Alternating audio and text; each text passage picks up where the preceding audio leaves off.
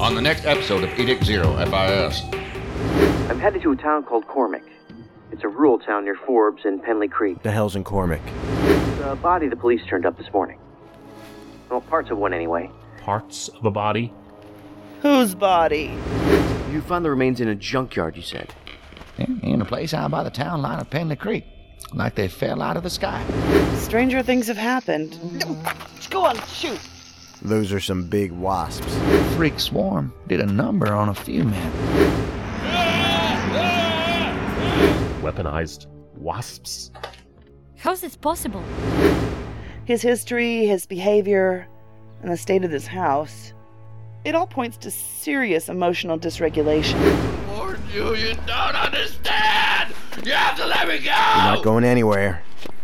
What is that? What's that sound? Is that what I think it is? Garrett, what are you doing? Jules, get in the Garrett! car. Shit, I'm about to have a problem with you guys, aren't I? I told you to leave me alone!